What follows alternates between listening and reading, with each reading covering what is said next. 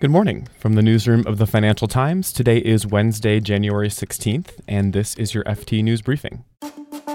Today. So the noes have it, unlock! Prime Minister Theresa May's Brexit deal failed in the House of Commons on Tuesday. Now we ask, what's next for Brexit? Plus, leading European banker Andrea Orcel will not join Santander Bank as its new boss, and the beginning of Emmanuel Macron's nationwide debate. Then the FT's Josh Chaffin explains why the U.S. Senate moved to block the Trump administration from lifting sanctions on a Russian oligarch. I'm Eric Krupke, and here's the news you need to start your day. Hello, this is Henry Mance reporting for the Financial Times from Westminster, where Theresa May has suffered a huge defeat. The ayes to the right, 202. The noes to the left, 432. To put that in context, that's the biggest defeat ever by a British government in the Commons. It's towards the upper end, perhaps exceeding what anyone expected. People thought that the government might be able to buy off a few rebels, might be able to placate people saying, don't rebel now, we'll make some changes. It couldn't do it. It didn't really win over any of its critics. All the opposition parties remained united, and 1 in 3 of the government's own MPs voted against this deal. Where do things go now? That's the big question. Theresa May has said she'll talk to people in Parliament about where to go. If these meetings yield such ideas, the government will then explore them with the European Union. But she's not giving up on her deal, even though there is such a range of criticism for it. That means that the Labour Party have got a job to do to try and unseat her. They've tabled a no-confidence vote motion, which will be voted on Wednesday. So this House can give its verdict on the sheer incompetence of this government. That's the chance to get rid of Theresa May as Prime Minister, to trigger a general election. But it's unclear that the MPs who dislike this deal are actually prepared to oust Mrs May. In fact, what they've said is that they won't do that. So we're still in a kind of holding pattern. Things could move very fast now. You could see MPs try to take control of the process by tabling their own Brexit plans effectively, or by trying to extend the negotiating period with the EU. But one thing we've learned about Theresa May is that she does not give up easily. She's not giving up on her deal despite this landmark defeat.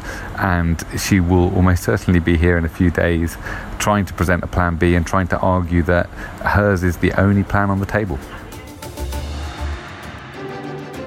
In a surprising reversal, leading European banker Andrea Orcel will no longer join Santander Bank as its next chief executive.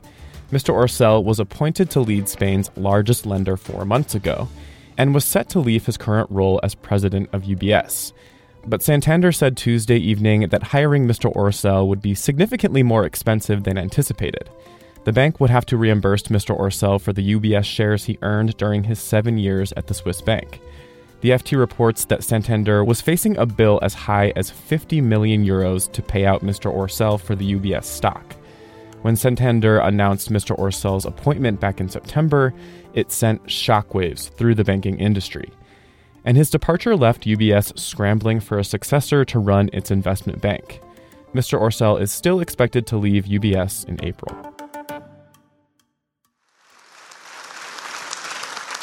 Merci, Monsieur le Maire. And Tuesday was the beginning of French President Emmanuel Macron's 2 months of nationwide debate.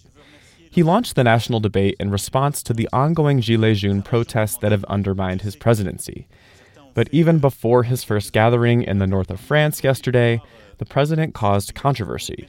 Speaking to local officials in Gascony, Mr. Macron said, quote, "For people in a difficult situation, we will try to make them take more responsibility, because some are doing the right thing and some are just messing about." By the time Mr. Macron arrived to his first event, there were about 100 angry Yellow Vest protesters outside. Mr. Macron debated elected officials at the event, and at times it was contentious. They touched on topics such as speed limits, housing, unemployment, pensions, and energy policy, to name a few. And here's something else we're following.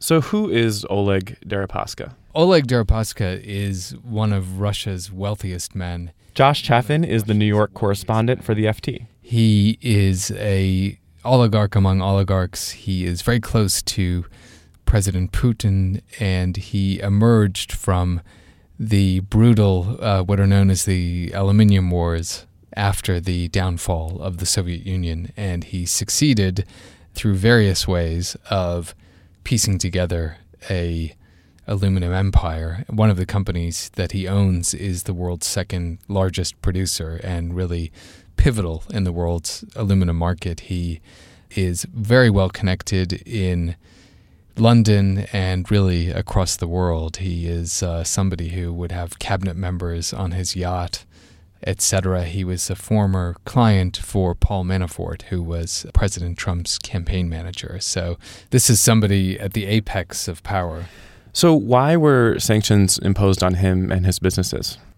The sanctions were imposed against Mr. Deripaska and his businesses and several other Russian officials and entities in April. And this was done in response to the U.S. finding that Russia had meddled in the 2016 election. Mr. Deripaska is seen as somebody suspected of having very close ties to the Kremlin and Mr. Putin. And so this was an idea, or this was a means to target the wealth and the people in the inner circle. And now the Trump administration wants to lift the sanctions on Deripaska. Why is that? There is a strong view that these sanctions weren't imposed in the most thoughtful way, and that because Rusal is such a big supplier in the aluminum industry, that these sanctions have actually threatened big disruptions for all sorts of aluminum users and supply chains all over the world. Rusal is the big aluminum producer. So there's a fear that in sanctioning Rusal, the U.S. has actually sort of shot itself in the foot, at least in terms of car makers, whether they're in the U.S. or our European allies. And so there has been an outcry among some companies and countries for the U.S. to think twice about this. And this week, Senate Minority Leader Chuck Schumer called for a vote to block the lifting of the sanctions on Tuesday. There should not be sanctions relief for President Putin's trusted agent before the conclusion of Special Counsel Mueller's investigation. What happened? So Democrats are definitely gaining momentum on this whole case.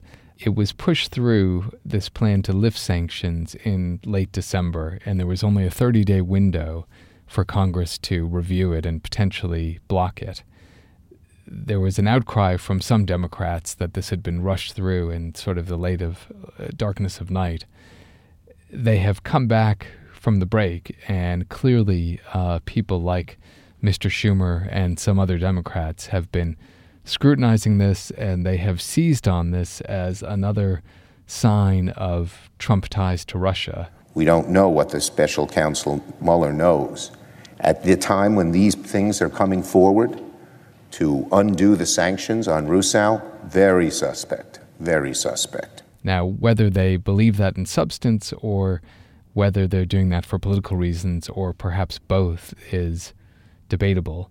But there was a big moment yesterday evening. There was a vote in the Senate, and the Democrats actually managed to win over 11 Republicans to peel away. The yeas are 57, the nays are 42, and the motion is agreed to. And those Republicans, essentially, they defied an appeal from Steve Mnuchin, the Treasury Secretary, to vote against. So we're moving towards a bigger vote later in the week, but the Democrats are certainly making hay out of this.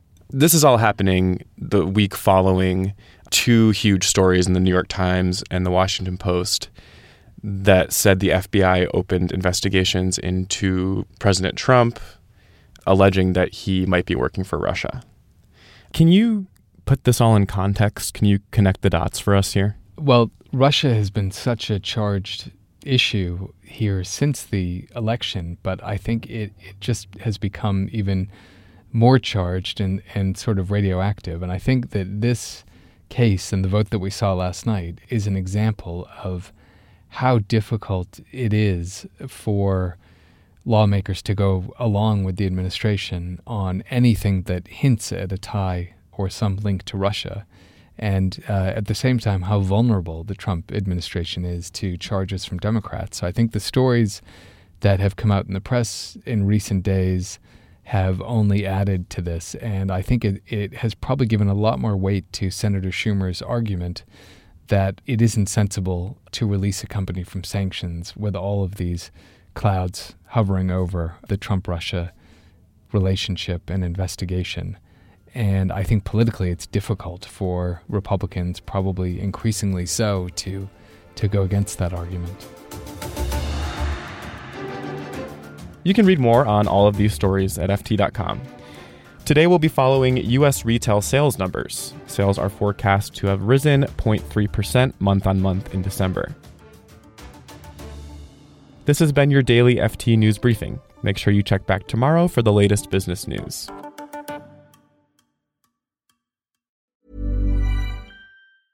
Hi, this is Janice Torres from Yo Quiero Dinero. From a local business to a global corporation, partnering with Bank of America gives your operation access to exclusive digital tools, award-winning insights, and business solutions so powerful you'll make every move matter. Visit bankofamerica.com/banking for business to learn more. What would you like the power to do? Bank of America, N.A. Copyright 2024. Imagine the softest sheets you've ever felt. Now imagine them getting even softer over time. That's what you'll feel with Boll & Branch's organic cotton sheets. In a recent customer survey, 96% replied that Boll & Branch sheets get softer with every wash. Start getting your best night's sleep in these sheets that get softer and softer for years to come. Try their sheets with a 30-night guarantee. Plus, get 15% off your first order at bollandbranch.com. Code BUTTERY. Exclusions apply. See site for details.